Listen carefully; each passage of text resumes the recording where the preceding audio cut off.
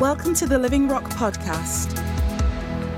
Well, a really warm welcome to our church, to our guests this morning. Whether you're watching live or catching up, whether you're in the UK or overseas, you're really welcome with us at Living Rock Church. We're in a series in the book of Numbers called Make Your Life Count. And last week I shared from Numbers chapter 1. And today I want to build upon some of those things with a second part to this message. So I'll just first of all recap some of the key points that I shared last week, although I really encourage you to watch the video if you've not seen it yet, and then I'll build upon those.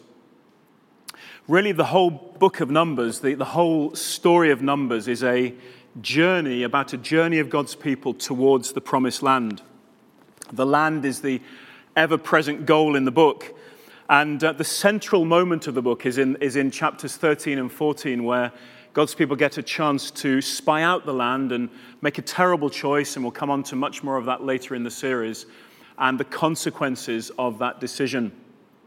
But the two bookends of the book are the two censuses that are counted, the first in chapter 1 and the second in chapter 26, the census, the count of God's people before they spy out the land, and then in consequence of that, the count again towards the end of the book.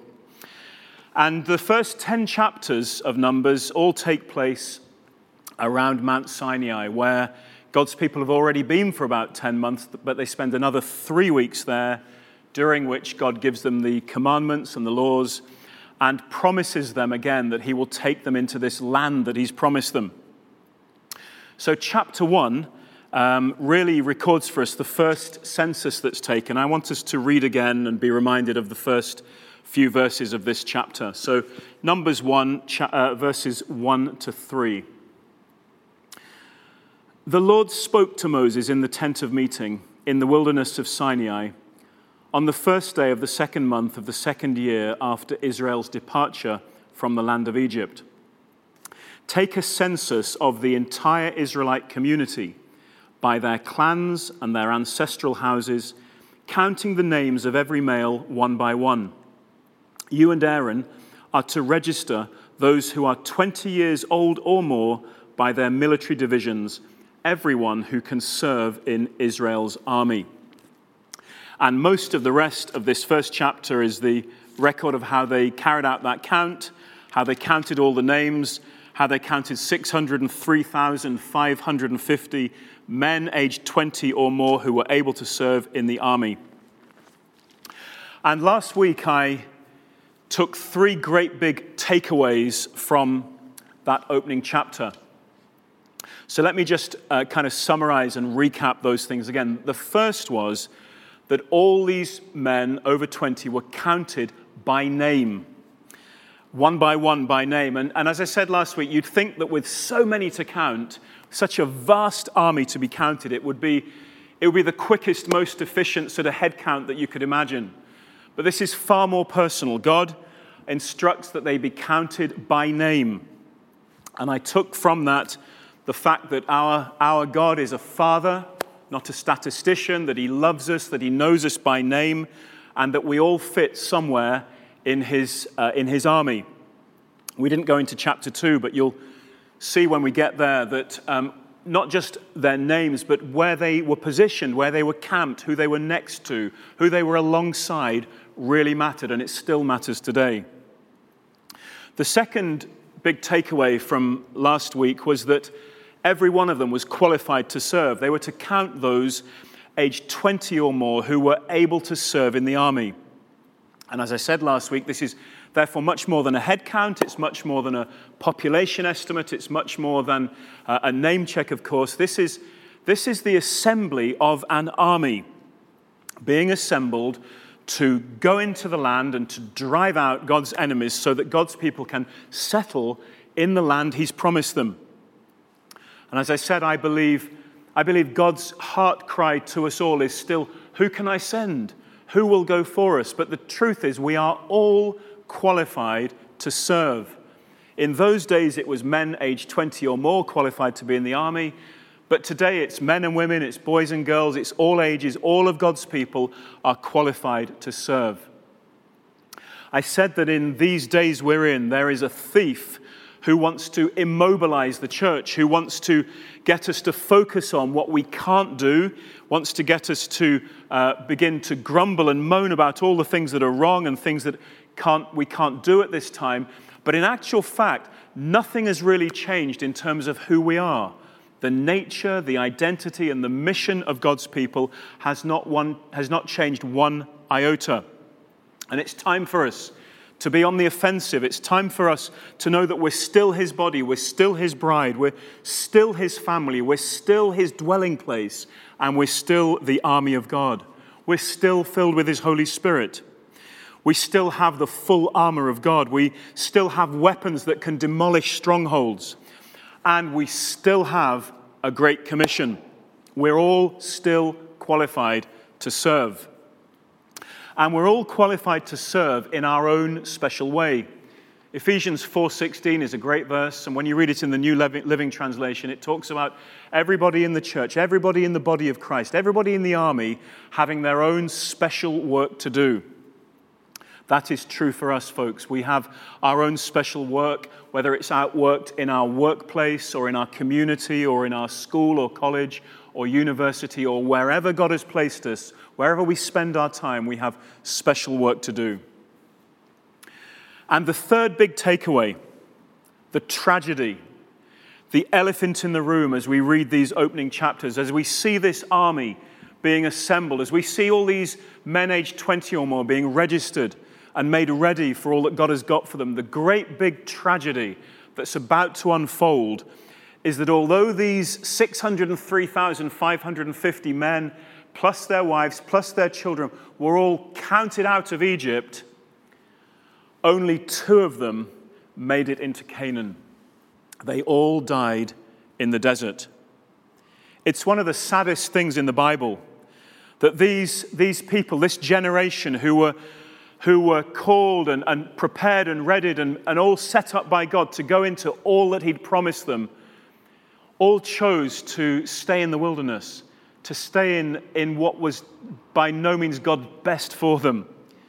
And so the census, the counting, the list of all the names becomes effectively a list of the dead and the dying, because in consequence of their rebellion, their mistrust of God, they are forced to stay in the desert, stay in the wilderness for another 38 years until the whole of that generation, everybody aged 20 or more, has died. And then another generation arises, and then they can go in, hence the second census. I said last week, and I just want to say again, God's purposes will always prevail. He will always find a people to outwork his purpose, even if he has to wait for another generation. And I just don't want him to have to ever look elsewhere. I don't want him to ever have to look elsewhere for somebody to perform the task and to enter into the purpose that he has for me and that he has for us. Let's decide that we will never choose our comfort over our calling. We'll never choose what's routine over what's radical. And we'll never choose what's mundane over what is our mission. So we took those 3 big points from the chapter, and then I shared with you last week a very specific prophetic word that God had spoken to the elders and wives and Deborah and myself when we were gathered together last month. And the Lord said to us that we were to ensure God's people don't go into hibernation. As we enter these colder months, it's natural for some creatures to curl up, to hibernate, to find a cozy place, to shut themselves away in order to conserve their energy by not moving, by closing their eyes, and to go to sleep for weeks or even months. But the Lord said we must be sure we don't hibernate. We're not some of those creatures. It's not natural for us to do that. And it's vital that we don't adopt a mindset of wandering in the wilderness or camping when we shouldn't be camping, and certainly not of hibernating or of waiting for something to return to some kind of so-called normal, when God wants us in this season to be moving powerfully and purposefully. And so I ended last week by sharing several ways in which you and I can count ourselves in, can avoid hibernating, can get moving, play our part, serve in the army. I talked about making a big effort to call somebody different every day and encourage them to stay connected wherever we can, whether that's in person or online, to stir up the gifts of the Spirit, all of which are absolutely vital in these days, to join us as we welcome new members, which will be happening now next Sunday, to join in weekly prayer and fasting, which will begin on Tuesday of this coming week, and to know that you're made for mission and let that overflow in your daily life or by investing and being involved in some of the many initiatives that we have planned as a church, or indeed by letting us know of creative ideas you have to be stirred and move in mission, and that we can support you in or encourage you in or possibly even resource you in. So an email of those details I hope has been received already with some of those times and dates in it. So now, against that backdrop, against that summary, that backdrop of what we looked at in Numbers last week, I want to just spend the rest of this time this morning in describing some attributes, some characteristics, some features, some qualities of our church, and indeed of any church, that I believe will be vital for us if we are to thrive in these times. And the first of them is this: we must be alert. We must be alert because we are living in days of extraordinary opportunity, and we must not miss the moment. In our lifetimes, in my lifetime certainly, this is an unprecedented global crisis and turmoil that we're living in, with a world that's never been so uncertain or confused or anxious or fearful or indeed divided, and of leaders in the nations who clearly have no answers. Everything that can be shaken is being shaken, as Hebrews 12 talks about, or at least some of the things that can be shaken are being shaken. And we will see further upheavals. We will see further shakings. And a cry of help, a cry for help, is arising and will get louder. And I believe whatever the source or the root or the cause of this pandemic, God will use it for his purposes and his glory. And we must be alert to what's happening in our day and to this extraordinary opportunity it brings to us. Secondly, we must be confident that we really do have answers, that Jesus really is enough for everybody, that Jesus is all sufficient, that he alone saves and heals and restores and transforms, that the kingdom of God really is God's total answer to mankind's total need, that our gospel is power, not just words. This is rubber hits the road time. And the greatest investment I believe we can make right now is in the Word. We let the Word dwell richly inside us. We spend time in God's Word. We spend time getting to know the Word and getting to know the God of the Word. Time spent in the Word and time spent in fellowship with the Holy Spirit, becoming more and more intimate with him, stirring up the gifts he gives us, moving and letting the fruit that he brings into our lives develop and get stronger and richer. We must spend now not only being confident in our gospel, but getting ready now in the Word, in the Spirit, for all that's coming. The third characteristic I believe that's essential in these days, if our church is to thrive, is that we must be ourselves. We must be who and what we are. Our formats, our gatherings may change, but as I said in my recap, our nature and our mission is unchanging. We are still God's body, his family, his dwelling place on the earth, his army, and his bride. And that, I believe, is everything the world needs. Functioning relationships, brothers, sisters, dads and mums, friends. The dynamic presence of God, the power of God, hope for the future. And I believe whilst everything else is uncertain and changing, the church is here to be certain and unchanging. We must be ourselves. We must be who we really are. We must be who we still are, what we still are. And then fourthly, I believe we must be flexible. Maybe it goes without saying that if we want to thrive in the future, we must be flexible. We must embrace whatever new wineskins the Holy Spirit wants to give us. Things have changed. Many things have changed. And some things won't change back again. But we can be flexible because we're secure, because we serve an unchanging God, because Jesus is the same yesterday, today, and forever. But in our security now, we must be flexible. We must not get wedded to the past. We must not be upset if things move and shift and change a bit. We must be flexible.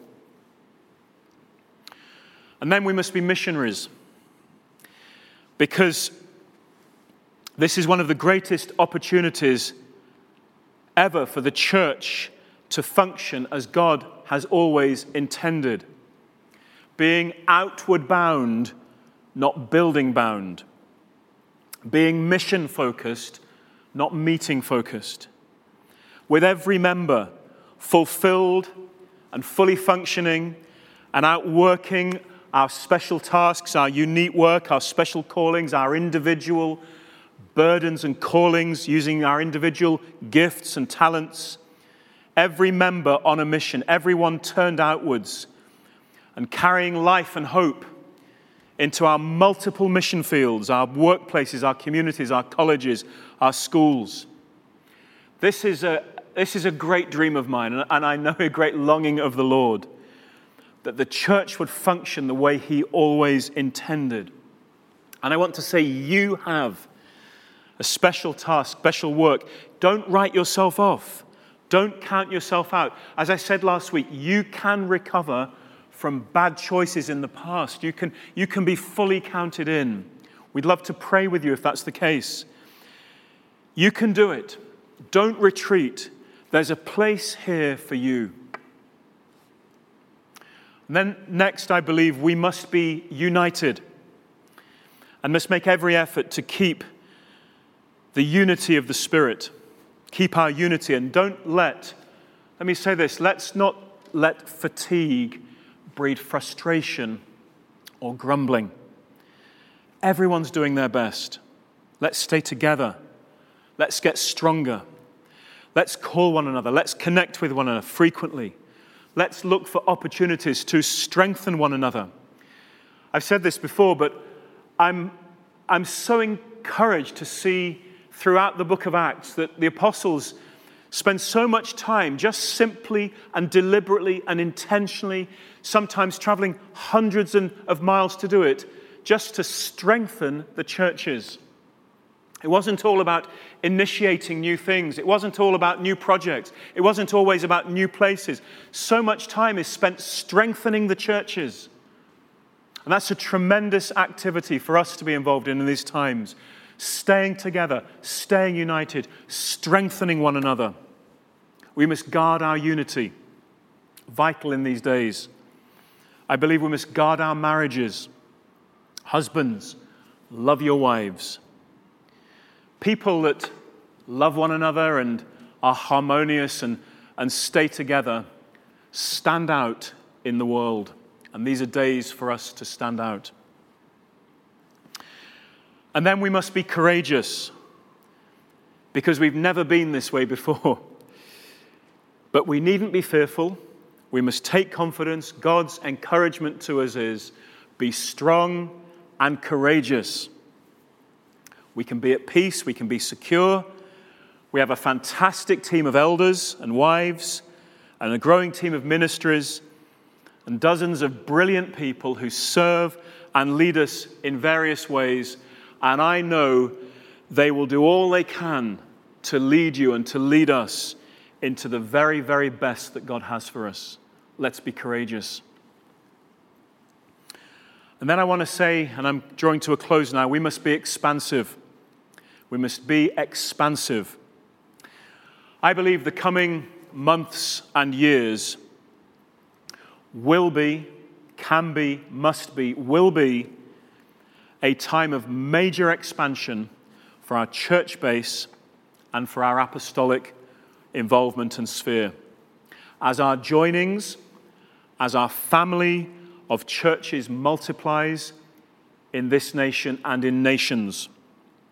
We're here to be what we've described in the past as an Antioch church, a church which builds up and branches out, a church which sends people and encouragement and resources and gifts and ministries.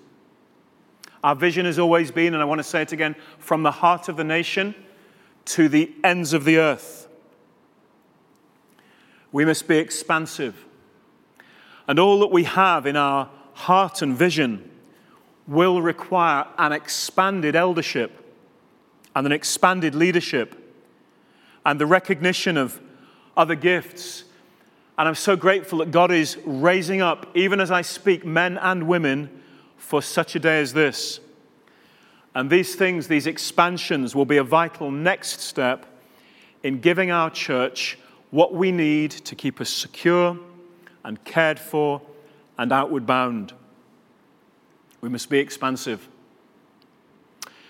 We must be awake into all this situation. God has spoken a specific, a simple, a straightforward word. Don't hibernate.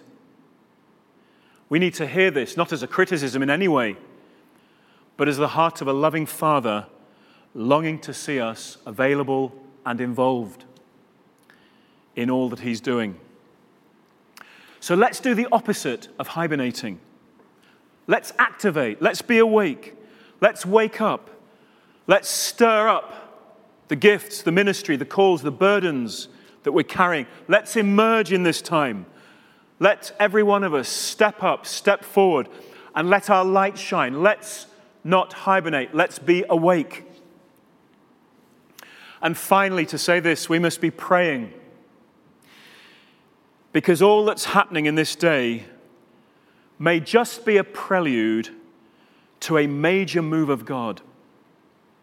Although we've read about it, although we've prayed about it, although we've dreamt about it, most of us have never actually lived in a time of sustained revival.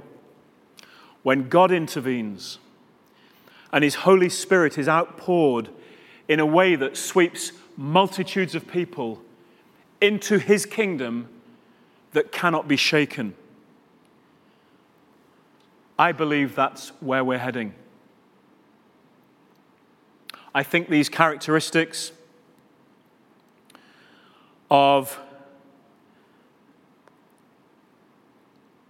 let me just find my page, of being alert, of being confident, of being ourselves, of being flexible, of being missionaries, of being united and courageous and expansive and awake and praying. I believe these characteristics against that backdrop of a people called out who never made it in, of God wanting to fulfill His purpose and of us saying, God, don't look elsewhere. I believe these characteristics are going to be vital as we go forwards. I think our church is amazing. I believe our lives do count. I know they do. I think we can be all He wants us to be. I believe this is our time. And I think God wants to make sure we don't wander or camp anywhere for too long, but we enter into His promises and we don't miss anything that He's got for us. I hope you can receive this word today. I want to pray a blessing over us in a moment, but I just want to say God bless you this week in all that you're involved in. May the word of God dwell in you richly. In Numbers 6 it says this, let me pray this over you. The Lord spoke to Moses, tell Aaron and his sons how you're to bless the people. Say to them, May God bless you and protect you. May God make his face shine on you and be gracious to you. May God look with favor on you and give you peace. And in this way, they will pronounce my name over God's people, and I will bless them. Be blessed, church. Have a brilliant week. Amen. Thanks for joining us today. Search for us online and get information about upcoming events and more great teaching.